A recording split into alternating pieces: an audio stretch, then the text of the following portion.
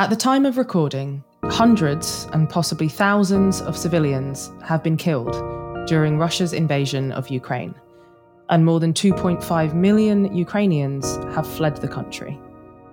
The Russian army has been accused of war crimes after bombing a maternity hospital in the south.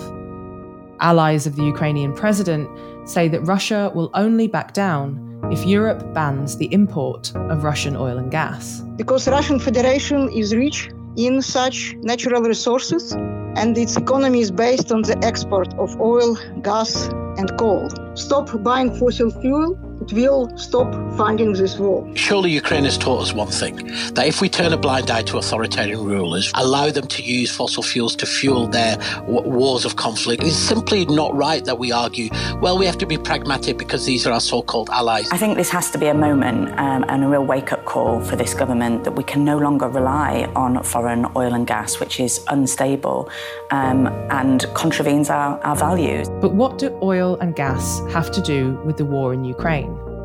Will banning Russian fossil fuels really make Putin reconsider? And what does all this mean for soaring energy bills in the UK? What has happened in Ukraine has exacerbated the situation. But the rises in energy, heating oil, water, council tax, broadband and mobiles, food, national insurance were all in place before Ukraine. Well, it seems to me that the most sensible way to reduce your exposure to Russian gas, or indeed the global gas market, is to use less gas. There are green technologies that are increasingly cheap, and actually some already are cost effective. Looking at the cost of offshore wind now, miraculously, offshore wind per unit of energy is now cheaper than gas. People who are arguing for more fossil fuel licences aren't the friends of people in poverty in the UK. What we need to have more energy sovereignty, to have more support for people who are struggling, is a renewable approach, a decarbonisation approach that can bring down people's bills. Welcome to the New Economics podcast. This week we're asking, are fossil fuels funding the war in Ukraine? I'm Aisha Thomas-Smith. Stay with us.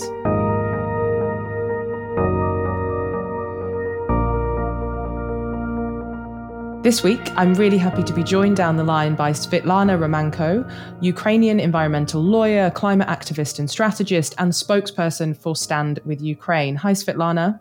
Hi, thank you for having me here today. No, thank you so much for taking the time to be with us. It's really brilliant to have you.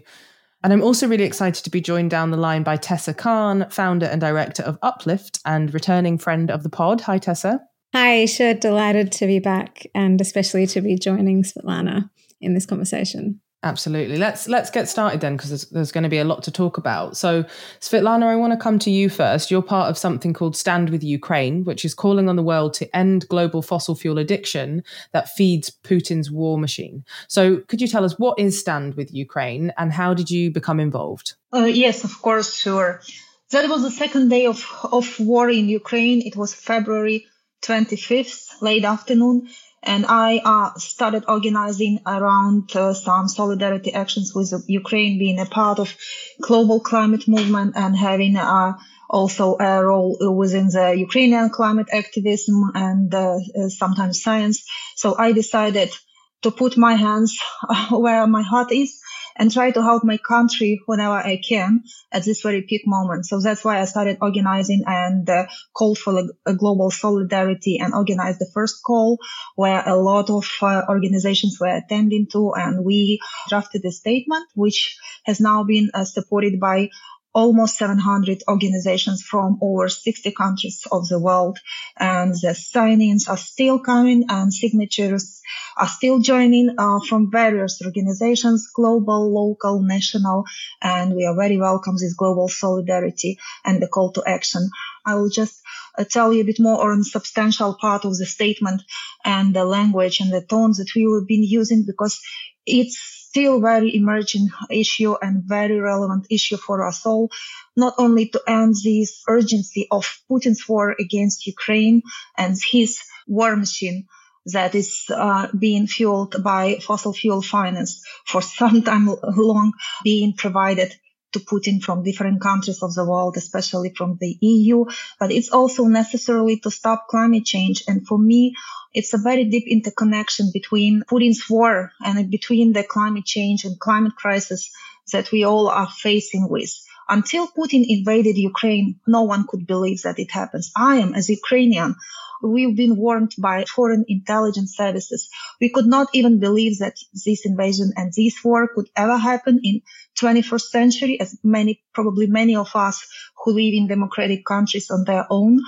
And the climate crisis is a very similar. And as our ally, my good friend, a Ukrainian famous climate scientist, Svetlana Krakowska, said that human-induced climate change and the war against Ukraine have the same roots, which are fossil fuels.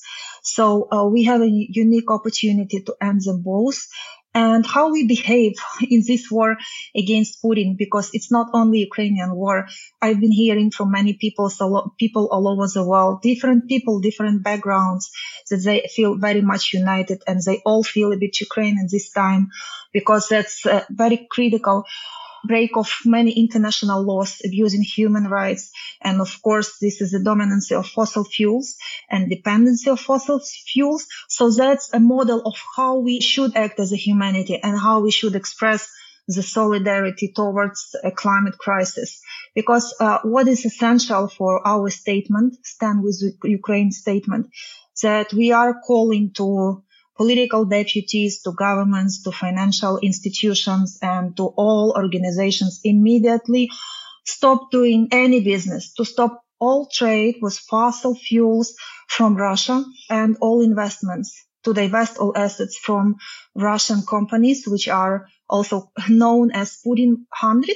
We, of course, would like to stop this war machine, absolutely, but it's not only that what means the most. It means the most that we all and all fossil fuels globally just being intended to do so, and not just replace the import of oil and gas from Russia with something from Qatar or from Venezuela, for example, which some governments are trying to negotiate respectively. We have a lot more work to do. As just an example from relevant reports and sources, including the IEA report, it says that European Union imported 140 billion cubic meters for a year as a whole, and now European leaders have promised us to replace 24 billions of gas with renewable energy sources. Just simple comparison shows us that it's not enough, it's not sufficient, and we request for more. With Avaz and many other global organizations, we've launched a petition, which is already about 900,000 signatures collected so far. And these letters and petition and our letter have been delivered to every European leader, as it has been delivered in the US a bit earlier.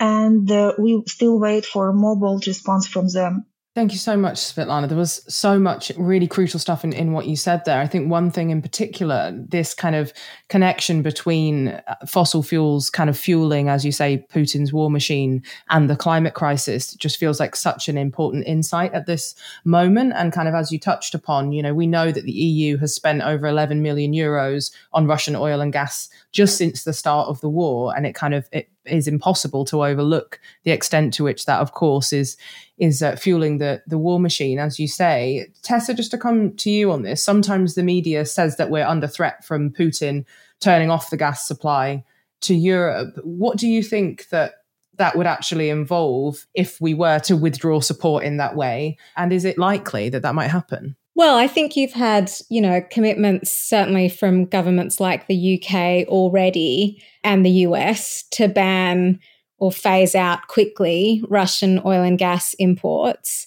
And, that is unquestionably morally the right thing to do and would have a material effect on Putin's ability to fund the war. And, if the rebuttal from governments who are afraid of doing that is that, it's not possible for them to find another way to power our energy systems in the absence of Russian oil and gas, they're just not being imaginative enough, or, they're not willing really to take the kind of transformative step forwards that this moment really calls for. And if this crisis and Russia's invasion of Ukraine isn't enough of a wake-up call to really clarify all of the incredibly toxic and destructive consequences of our reliance on fossil fuels, you've got to ask yourselves what it's going to take. So I think increasingly governments, and we have seen the UK government, for example, agreeing to phase out Russian oil and gas imports over the next year,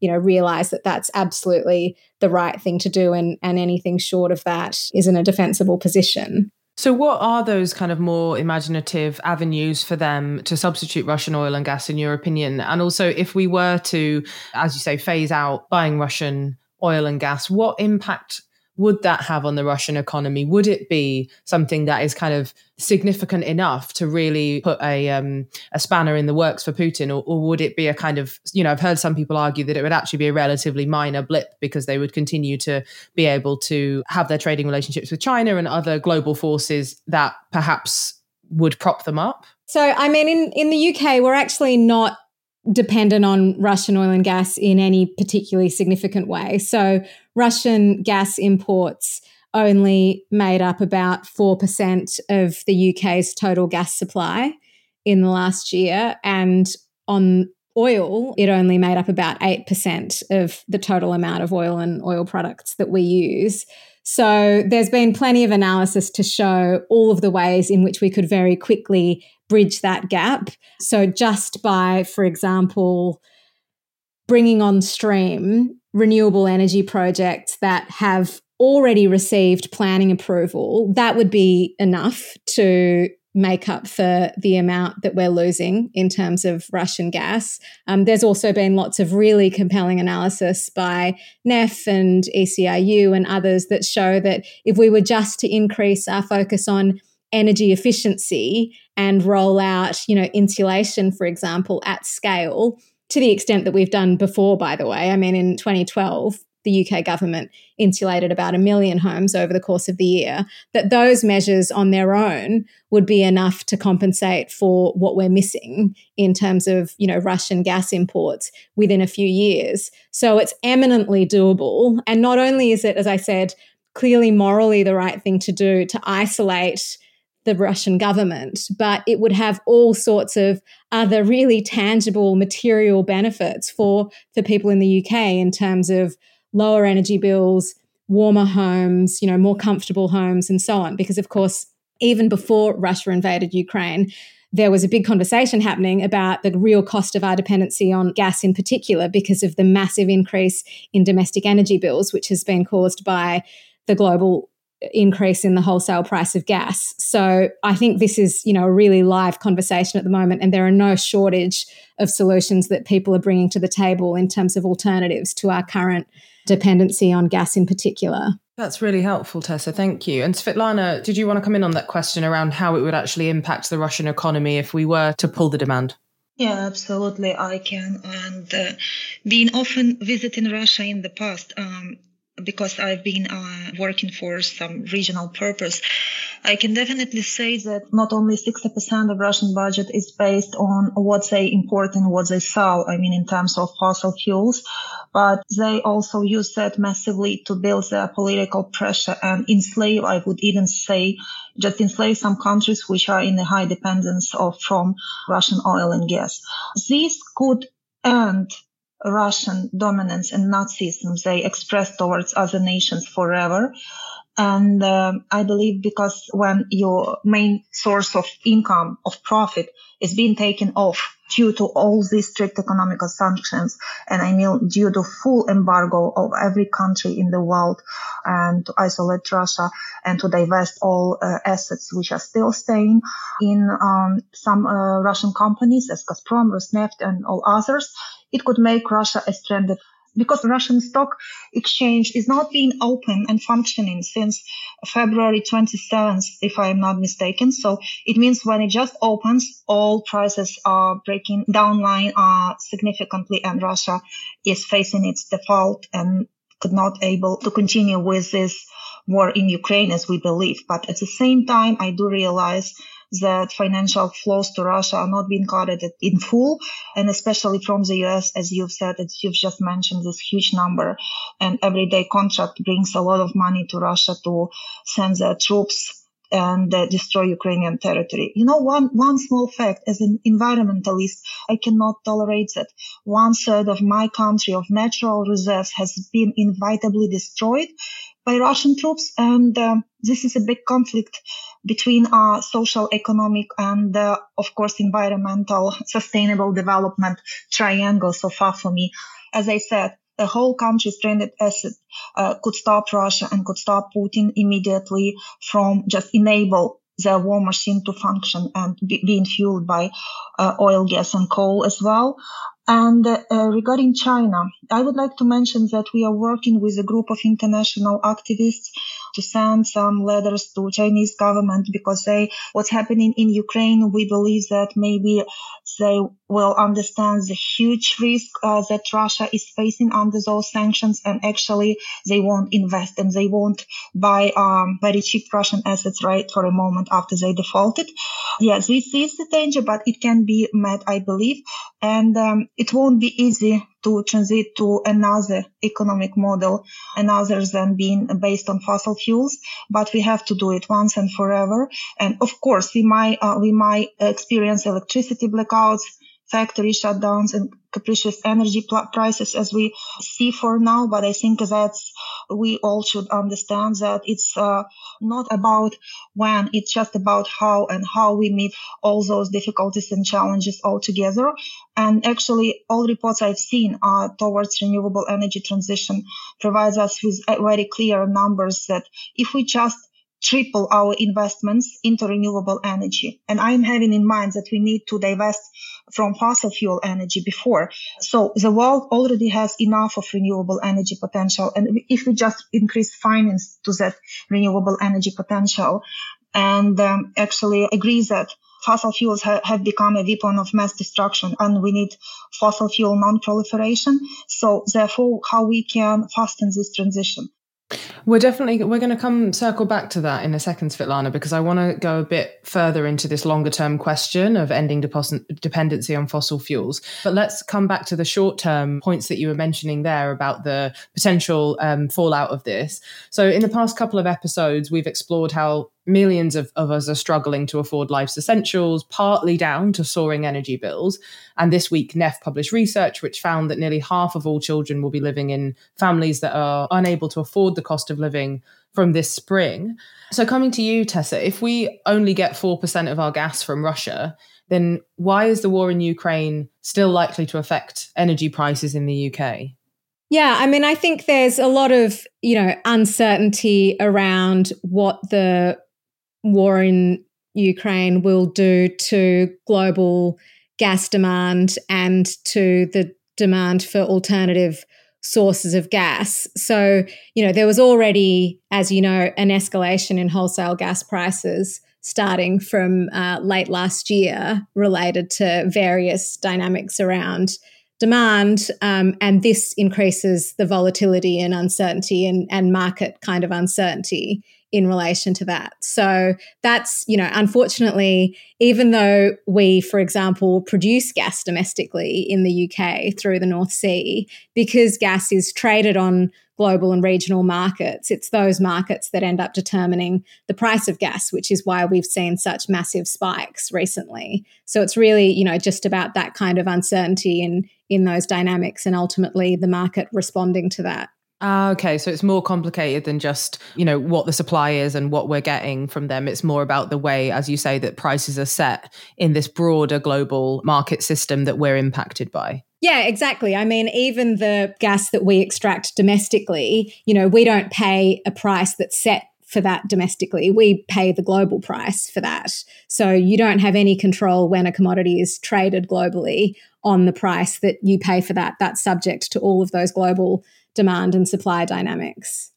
Okay, see, these are exactly the kind of things I think why we do this podcast, because it's so helpful, I think, to hear the nuance in the conversation like that, because often I think in conversations I've had around this recently and with others, people just don't really understand that. They kind of think, well, if we're only getting 4%, then why is my energy bill going up so much?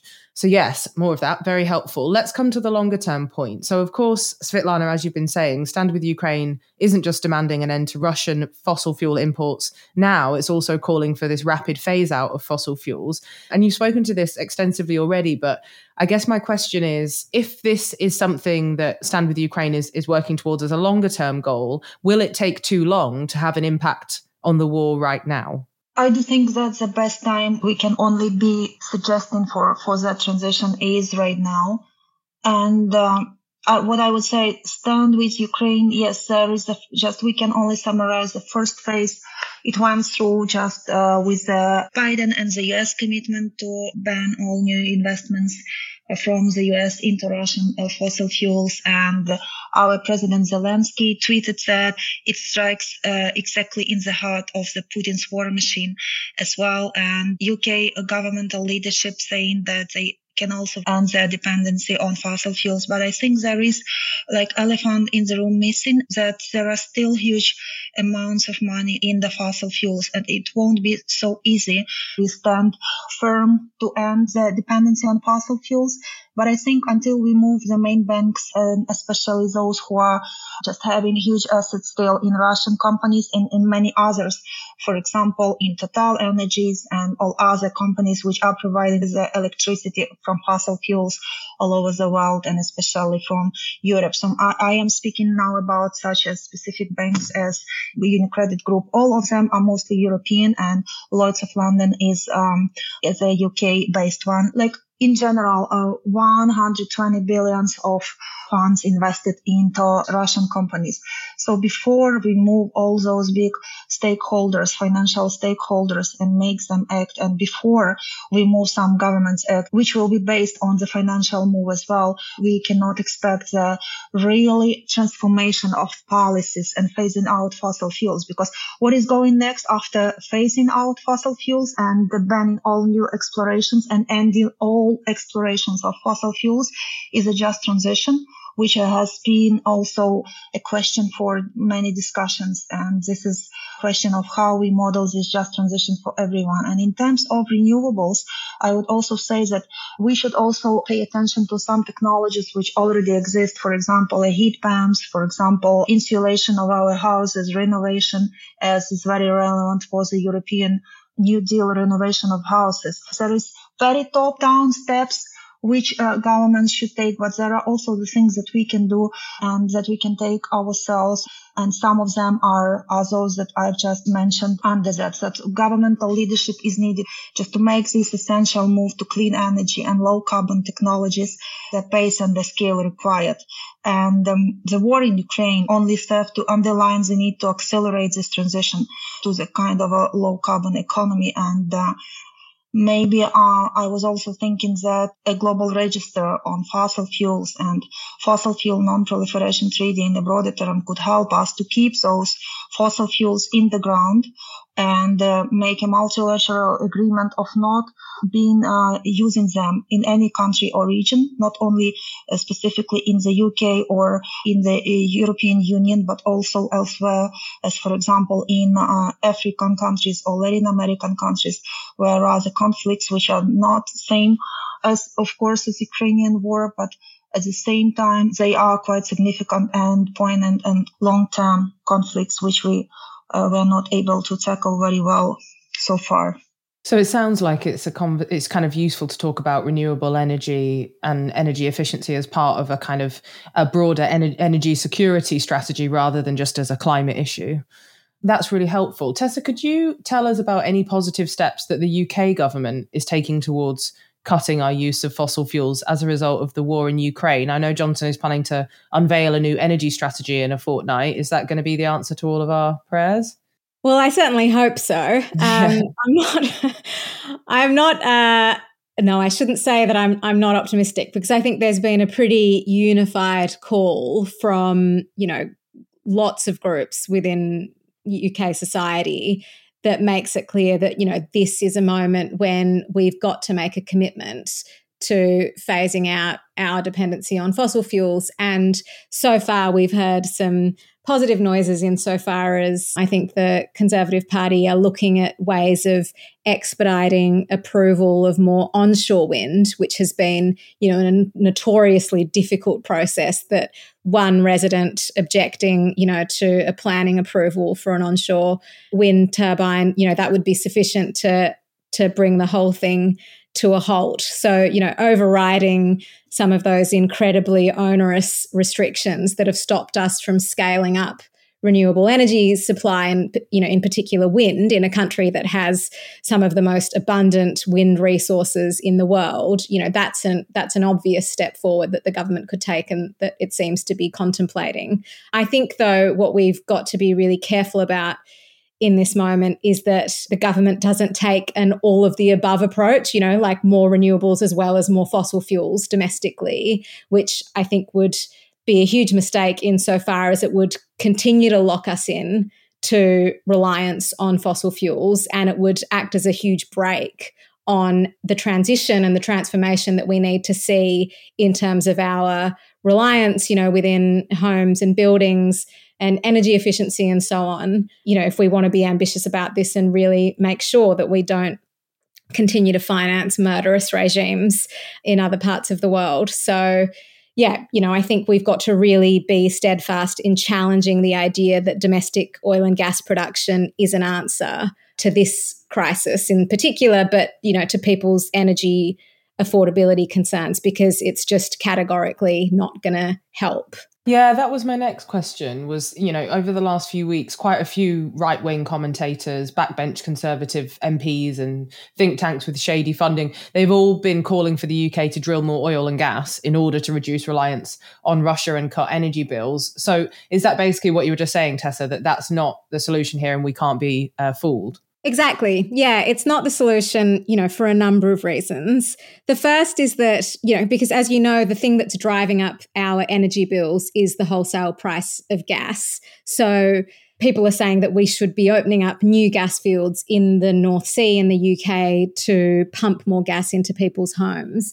But first of all, there isn't that much gas in the North Sea. So we know that, for example, of the sort of 30 new oil and gas fields that are up for approval in the UK in the next few years, 75% of the resource in those fields is actually oil. And that oil is overwhelmingly exported because it's not suitable for UK refineries. So it's not the kind of stuff that's going to go into your cars or really be useful for industrial purposes in the UK. So basically, most of what's in the North Sea is oil that's exported.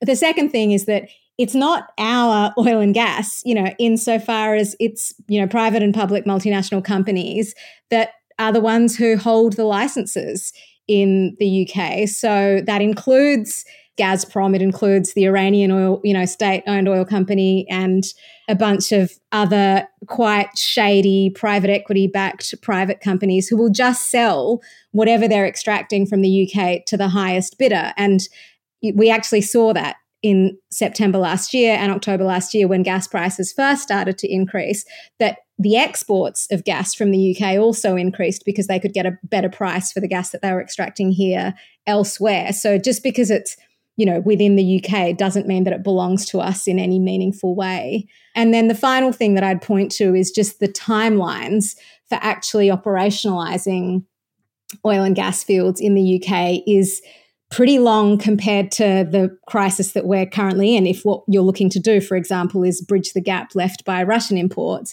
like the UK government is currently considering issuing new oil and gas licenses, and the average timeline from first discovery of oil and gas in the UK to actually extracting it out of the ground is 28 years. So that's going to take us through to 2050, at which point we're supposed to be net zero. And it's certainly not going to, increase the availability of oil and gas in the UK in the short term, which is what ostensibly we need. So it's really just not a solution. And all it will do is, as I say, lock us into dependency on projects that have multi-decade lifetimes, and it'll distract us from the need to rapidly transition away from fossil fuels and towards renewables. That makes so much sense. I'm just like, why don't they just listen to you? You just go in, you say that, and then they're like, no, I know. I'm like, Tessa knows the answer. Bloody hell. Svetlana, what do you think about that? Are you of the same mind that these arguments kind of tend to rely on the idea that massive multinational fossil fuel companies will just be happy to sell their products to us on the cheap? And that's absurd. Oh, yes, they will be happy to increase exploration and sell us products as cheap or even pro bono, but just exploring as much as we need. But in fact, actually, those fossil fuel giants and big oil, they are accountable for these high spiking prices, and they are profiting on these prices for many, many years. And actually, I don't support this idea, and I call it some kind of peace washing, when these companies which plan to increase explorations and profit based on them try to put all the weight of those price on the consumers, which are the ordinary people. Just it's not fair, because consumers are often not being given a choice, and governments should provide them with a choice, of course, with the ability of moral choice. As we all see what dependence on fossil fuels is bringing us to, and if our consumption finances dictators like Putin and finances such a horrific war, a dreadful war impacts as we do have in Ukraine, in the nearest future, those big oils and other companies will accommodate the huge profits, and the consumers will have to pay whatever they will be told to pay. The only way, and actually the fossil fuel industry and its allies are exploiting the crisis in Ukraine and war in Ukraine to push for more oil and gas development everywhere, no difference on the region. And of course, they are aiming to increase fracking and liquid natural gas exports. But of course, we have to be mindful that building new gas infrastructure will take years to come online and won't help the current crisis we are facing. So they are trying to have some time for doing business as usual. I mean, those fossil fuel giants and companies, they try to persuade us that we need to not just temporarily rely on them again to provide and buy their oil and gas. But in fact, they are trying to negotiate with us to get more long investments into fossil fuels and to get more and more profit on that, and making us dependent more and more with no chance to turn on to the green development. Because I would like to remind us as well about the fossil fuel subsidies, which are paid many governments still, and they still feed the fossil fuel industry in many ways. And they aren't behind of a Green Deal, as Europeans also are saying, because not every country, even within the European Union or beyond, has refused to subsidize the fossil fuel industry. So, of course, global dependence on fossil fuels, further empowering Russia and damaging the climate, will be exponentially increasing in this case. And I think it's very critical, going back to war and Putin's dominance on fossil fuels and his war machine fueled by oil, gas, and coal.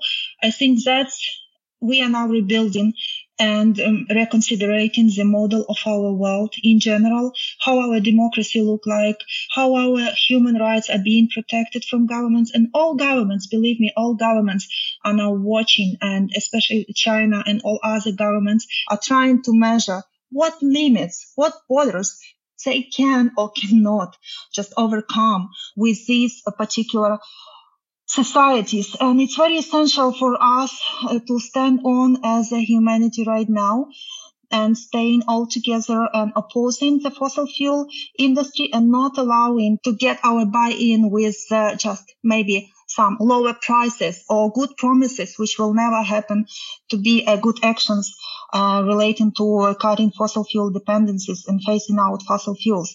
And we should not accept this. We should not accept these net zero pledges, which are another way of saying we would like to do a business as usual from different companies and sometimes from different governments. I mean, it seems from this conversation just so urgent that, as you say, we don't let this become an opportunity for the people with the vested interest that we've talked about to take advantage of this crisis, to push for more and more dangerous fossil fuels. I know that, this week, Nigel Farage, who's one of the chief proponents of the arguments that we're talking about, said that he wanted a referendum on the government's net zero policy and the return of fracking and coal mining in the UK.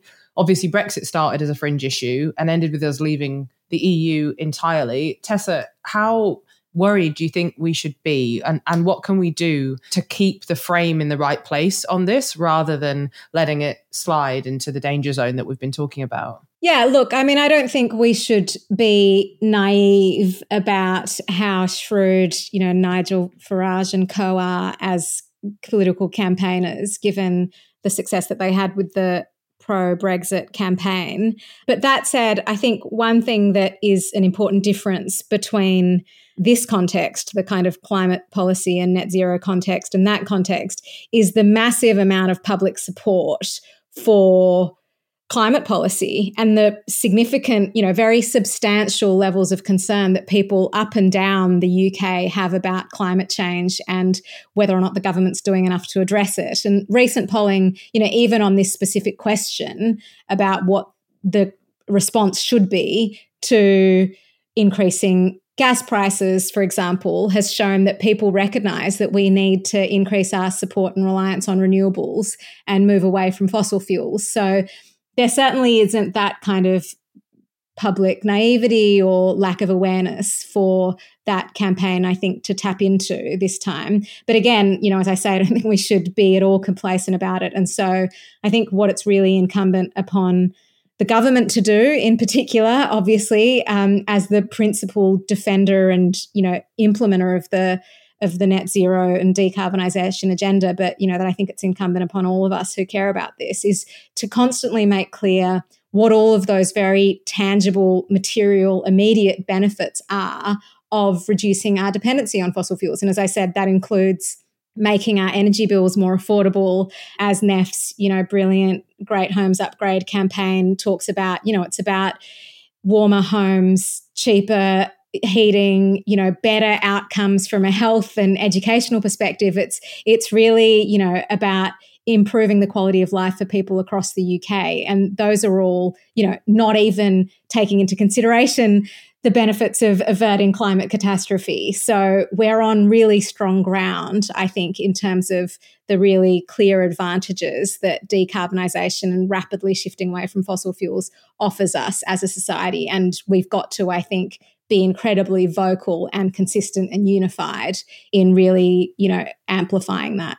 Thanks so much, Tessa, and to both of you for being with me on this podcast. I've learned so much, and I think it's been a really invaluable opportunity to just add a really crucial perspective here, which I haven't seen so much in the coverage of what's happening. So thank you both so much. I want to come to you first, Svitlana Romanko. If people want to find out more about your work and support Stand With Ukraine and your other initiatives, how can they do that? I will be sharing links with you right now to our web pages where everyone can join and contribute to such a campaigning. And of course, please join public campaigns that we or our partners, because there is a huge range of partners, and in the UK especially as well. So I can name the Beyond Oil and Gas Alliance, who are also our partners, Global Gas and Oil Network, who are our partners, and the Fossil Fuel Non-Proliferation Treaty, which are working in every country just to keep the reserves in the ground. So please to join our public calls, follow social media, which I will also be happy to share with you. And thank you so much for opportunity to be here with you today. Thank you so much, Svitlana. We'll make sure to include those links in the show notes, but just in case folks aren't able to access them for whatever reason, we have www.with-ukraine.org, and we also have Putin100.org/#Y. And then we have reclaimfinance.org as well. So they'll all be in the show notes. And do take action, get in touch with us, and we can put you in touch with Svitlana directly. Tessa Khan, same question. Thank you so much for being with us. If people want to find out more about your work and get involved, how can they do that?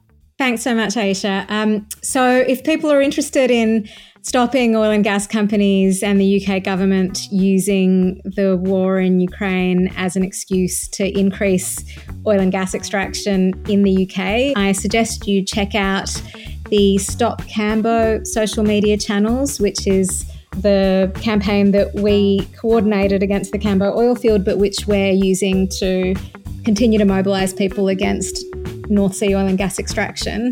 And we'll be kind of expanding the scope of that campaign and keeping it updated in the coming weeks. And I'm also frequently ranting about domestic oil and gas policy at my personal Twitter account, and the handle for that is Tessa Khan.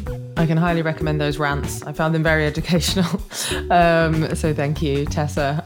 That is it for today's New Economics podcast. Lovely listener, I hope you're feeling as fired up and enlightened as I am. We will be back in 2 weeks. But if you've enjoyed this episode, which I hope you have, please tell someone about it. As always, you can drop us a line with your comments and questions. We're at NEF on Twitter. The New Economics podcast is brought to you by the New Economics Foundation, produced by Becky Malone and researched by Margaret Welsh. I'm still Aisha Thomas-Smith. Stay safe.